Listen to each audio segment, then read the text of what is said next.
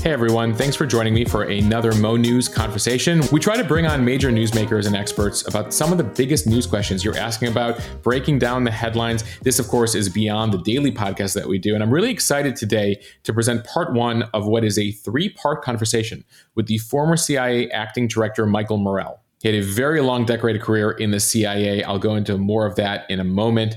He also has his own podcast called Intelligence Matters. We'll talk about that as well. We sat down this week to talk about everything from the anniversary in Afghanistan. It's almost a year since Kabul fell. Talking about the global war on terrorism, especially after getting the number 2 in Al-Qaeda last week. We also went inside Putin's mind and strategy for what's next in the war in Ukraine and when that might end. We will have those conversations on the war on terrorism and Russia in the coming weeks. But today I'm going to start with our conversation around China. We've all been watching those headlines coming out of China and Taiwan in the past week. The military exercises continue, and the entire region is on high alert as China lobs missiles near Japan, conducts war games mimicking an invasion of Taiwan. It all follows that visit by U.S. Speaker of the House Nancy Pelosi to Taiwan last week. In this conversation, you'll get a sense of how close we are to potential war in the region, what we should be worried about, what the U.S. role would be in a potential military conflict, what he thinks of that Pelosi visit. Was it a good move or not so much? And we'll talk a bit today about the larger challenges the CIA faces in the years ahead. And we'll have a bit of fun at the end. We'll be talking about movies and TV shows that depict the CIA, Homeland, etc. Which ones of them are accurate? He was in the belly of the beast. He'll tell us. Morell is very gracious to join me every few months to provide his perspective on these major challenges, how the CIA approaches things. To the extent he can, of course, he was obviously privy to lots of classified matters that he can't talk about, but he does provide, I think, a very interesting perspective. He offered analysis and advice to multiple U.S. presidents in his senior roles at the CIA. He's been in the Situation Room. He has some really incredible stories, and I think you'll really enjoy his perspective here in part one of our three-part convo. So I'm extremely pleased to have another opportunity to speak with former CIA acting director Michael Morell. We had the opportunity to work together during my time at CBS, where he was our go-to. He's the senior national security contributor at the network. He is also the host of Intelligence Matters, a podcast where he speaks with top leaders of the U.S. intel community as they reflect on their life, their career. I urge all of you to be regular listeners to Intelligence Matters. Michael spent more than 3 decades at the CIA, where he was acting director at the agency twice in 2011 and then in 2012 to 2013. He was the deputy director for 3 years. He worked with multiple presidents, maintaining the CIA's relationships with foreign leaders, among many other duties. Notably, Michael was the only person who was both with President Bush on 9/11 as his daily briefer and with President Obama in 2011 when bin Laden was brought to justice. Michael, I could go on the entire podcast about your biography, but I have a lot of questions for you.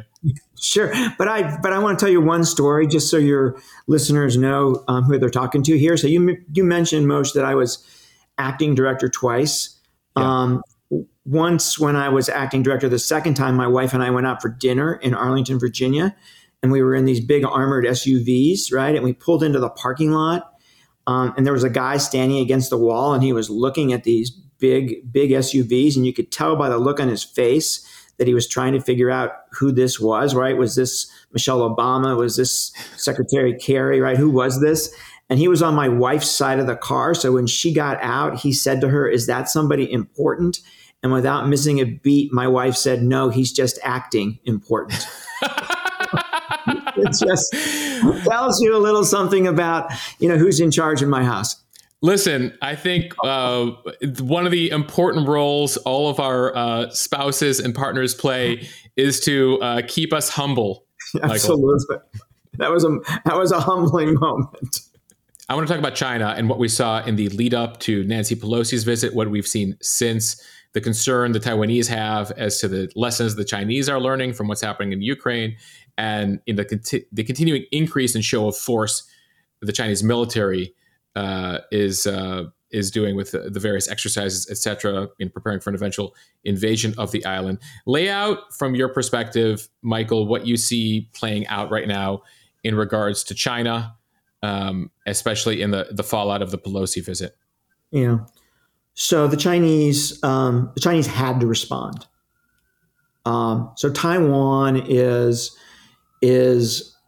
a significant issue in China. The Chinese public believes, the Chinese leadership believes, the Chinese elite believes, the Chinese public believes, they all believe that Taiwan is part of China. And there would be extraordinarily strong support for going to war if Taiwan declared independence. So this is a fundamental issue inside China. It's a legitimacy issue for the Chinese Communist Party. If they failed to respond in a way that met the demands of the Chinese public, it would be deeply concerning to them, and rightfully so. So they had to respond to the Pelosi visit. A very, very senior American official, certainly, speaker had gone before, but that was a long time ago. Different circumstances. Right, that was Gingrich in the 90s. That was a long time ago. So the Chinese had to respond, and they responded in a fairly significant way. They overflew. There were some unprecedented things that they did. They overflew Taiwan with ballistic missiles. First time that's ever been done. They fired live missiles into Japanese waters. First time that was ever done. And by the way, the Japanese quickly came out and said they must have fired them, at other targets, and they missed their target. And the Chinese quickly corrected them and said, "No, we intended." No, Japan. That was our plan. Yeah, exactly. They did some things that they've started to do that are very important. So they actually did live exercises on the eastern side of Taiwan. Obviously, China faces the western coast of Taiwan, but in a military situation, in a invasion scenario, China would be coming at them from every direction, and they did some exercises on the eastern side of Taiwan, so that was important. So they had to do this politically. It had two benefits to them, right? One is it helps Xi Jinping look strong as he goes into his party Congress this fall, where he's trying to get an unprecedented third term. So, helpful to him politically. And then two is that it allows them to practice. It allows them to practice an invasion. So we just handed them a card, right, where they were able to blame us for conducting military exercises that will sharpen their ability to take Taiwan. And then third, and perhaps most importantly, is our allies did not react as positively as we would hope. So South Korea being the most significant example, the South Korean president would not meet with Nancy Pelosi in the aftermath of her visit to Taiwan. He was scheduled to, and he said, "Oh, I'm sorry, I'm going to be on vacation. I'm not going to be able to meet with you." He was sending a message to the United States. So our allies in Asia do not want to be put in a situation where they are caught between China and the United States. And that's the message that South Korea was sending. So it sounds like you're saying the Pelosi visit was a mistake there, Michael. Absolutely, it was a mistake. And not because there weren't upsides. Not because there weren't upsides. Right? There's an upside to sending a message to Taiwan that we support you and we support your democracy. And that visit gave it that, right? But there were also significant downsides. And I would argue, as the media tells us, the Pentagon argued, that the downsides were much greater than the upsides. One thing that struck me too is that among other things, in addition to those exercises, the Chinese also dropped a military cooperation we have with them. Explain what that is and how important that is, the line that folks at the Pentagon have into Beijing. So it's very important for the two sides in all but a war scenario, right, to be talking, to be able to pick up the phone and say, "Hey, we're doing this exercise next week. It's not aimed at you," it is dialogue is extraordinarily important to managing tensions. And anytime you lose dialogue, and we've lost a lot of dialogue with China over the past 10 years, it has a tendency to make tensions worse, to make it more difficult to manage tensions. So it's worrisome from that perspective. Is it only a matter of time? I mean, it's been 70-ish years since China had territorial control of Taiwan coming out of the civil war there. I mean, are we just kind of living in a world where we're postponing the inevitable, or is there actually a scenario where the West and the U.S. could successfully hold off an eventual or prevent an eventual Chinese invasion of Taiwan? Yeah, so this is a great question. So, there's two things that the Chinese have to look at when they think about invading Taiwan. By the way, this is an extraordinarily risky proposition for them. If they attempt an invasion and they are defeated, that may be the end of the Communist Party. But is there that scenario? I mean, we're talking about Taiwan's the size of Vermont. It's an island. It has 20 million people. Okay, so invading Taiwan is a lot more difficult than invading Ukraine. I mean, there's 100 miles of very rough water. There are very few beaches that you can land on. It's very rocky. Taiwan is very mountainous. It is the perfect place to conduct insurgent operations. It's not the place for tanks to move around, right? This is a big challenge. And the Chinese military would tell you today that they're not ready yet. They are not fully ready yet to even just take on Taiwan. Even though the Chinese have a conventional military advantage today over Taiwan, the Chinese military will tell you we're not ready. We're probably not going to be ready for a few more years. The other thing that matters is the military balance between China and the United States in case the United States decides to join this war, that China starts when it tries to invade Taiwan. And there, the Chinese have a huge advantage today because they've spent the last 20 years when we've been fighting a counterinsurgency and a counterterrorism war, the Chinese have been figuring out how do we keep the United States away from Taiwan in a war scenario, right? So that's why they've developed these missiles capable of taking out ships in the middle of the Pacific Ocean. They've worked very hard to develop what are called area denial anti-access weapons. So these are weapons to keep the United States away. So today, they've got the advantage in that. But we're working very hard to develop the capabilities that would counter their capabilities. And those could well be in place by the early 2030s. So they've got a window here, say between 2025 and 2030. 2025 they feel confident enough that they can take Taiwan and keep us away.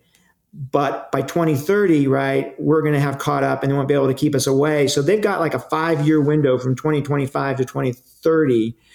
And that's the time period that I really worry about.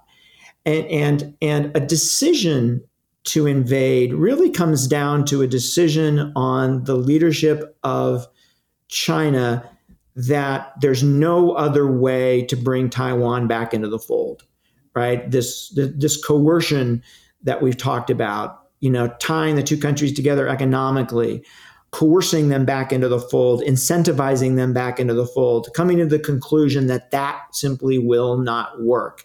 And the only option we do have is a military option. And I don't know if they've made that decision yet, but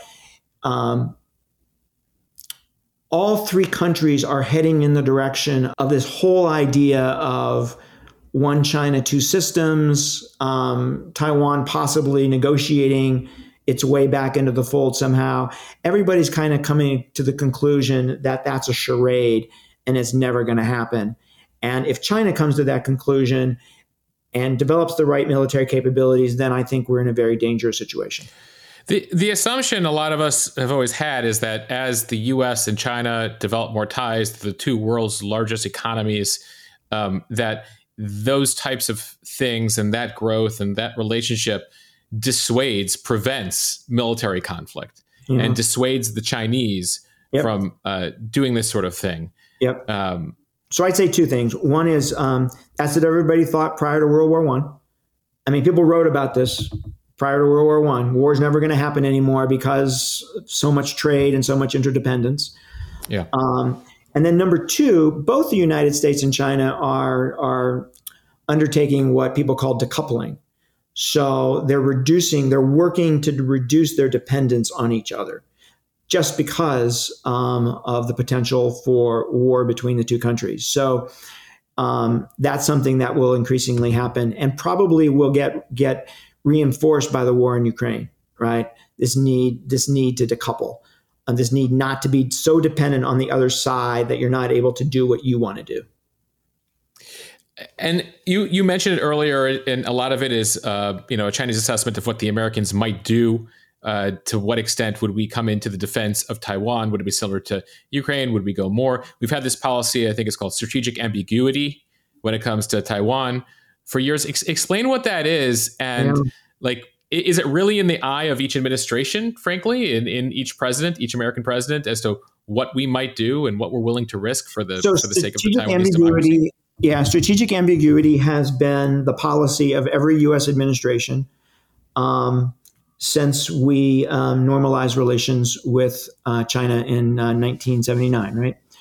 And strategic ambiguity says we're not going to say with certainty whether we're going to come to the defense of Taiwan or not. It's going to depend on the circumstances. And that was the policy because, number one, if we said we wouldn't come to Taiwan's aid, then that could incentivize China to invade. But if we said we will absolutely come to Taiwan's aid, then that could incentivize Taiwan to declare independence, which we don't want them to do. So that's why it's been the policy.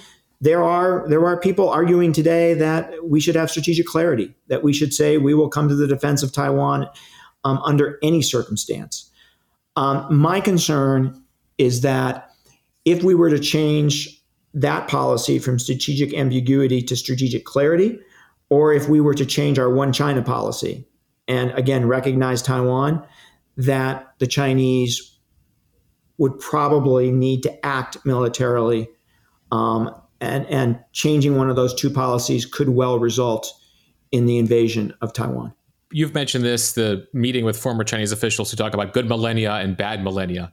Explain, you talked about how the Chinese are looking into the next decade. In the 2030s, it might be difficult for us to do this, so we got to look in the next 5 years.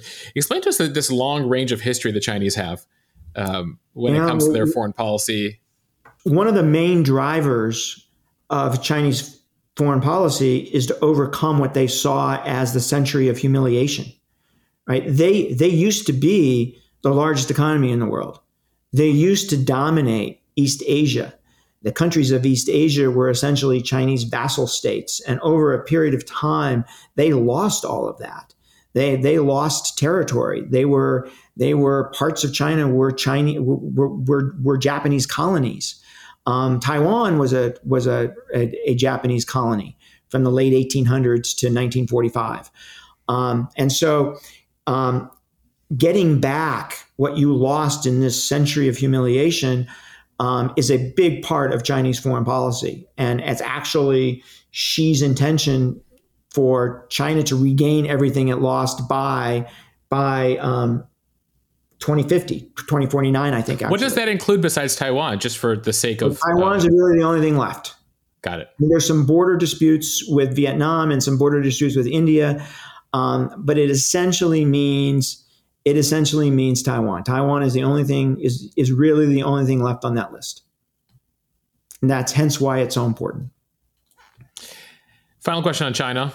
How difficult is it to discern what happens in Beijing within the leadership there? What are the challenges, or what are the unique challenges to getting a sense of what is happening and what will happen next in China? I think the unique challenge is that Xi has a very small group of advisors. It's a very small inner circle, not that different than Putin. So to really understand what Xi is thinking and and really understand decision making and really understand decisions that have been made or haven't been made yet, you really need to get inside that inner circle, and that's really hard. As opposed to, a consensus-oriented system that China used to have, where decision making was much broader and therefore much easier to see into. And now that we're out of, to a certain extent, Afghanistan, et cetera, do you see from your vantage point the U.S. Recalibrating and taking the issues in East Asia and China more seriously because we have more bandwidth these days? So there's not new resources, right, to focus on China. So you have to take resources from somewhere else and focus them on China. They're being taken from counterterrorism, and there's room to take there. You can't take too much because terrorist groups have this habit of bouncing back. They're easy to defeat, but they're also easy to rebuild if you take your focus off of them. So we can't take everything. But there are resources being taken away from counterterrorism and put on China. But these are, collecting intelligence is not an easy thing. It's hard. It takes time. You can't say, okay, I want to start intelligence collection tomorrow on X, Y, or Z, right? It's a years-long process. We're probably not where we need to be. I don't know where we are, but we're probably not where we need to be with regard to intelligence collection on China, I would bet. You bring me to my final question, which is, what is the biggest challenge for the agency in the years ahead? What is the biggest threat they should be focused on? But generally speaking, some of the things you were working on before you left the agency, when it comes to dealing with this modern world, dealing with technology, et cetera, what is challenge number one at Langley? Yeah, I think challenge number one, CIA is a very insular place. There tends to be a view outside of CIA and the U.S. government that CIA wants to control everything, and this is not true. CIA just wants to be left alone to do its thing, and it's a very insular place, right? Whether you're an operations officer or whether you're an analyst.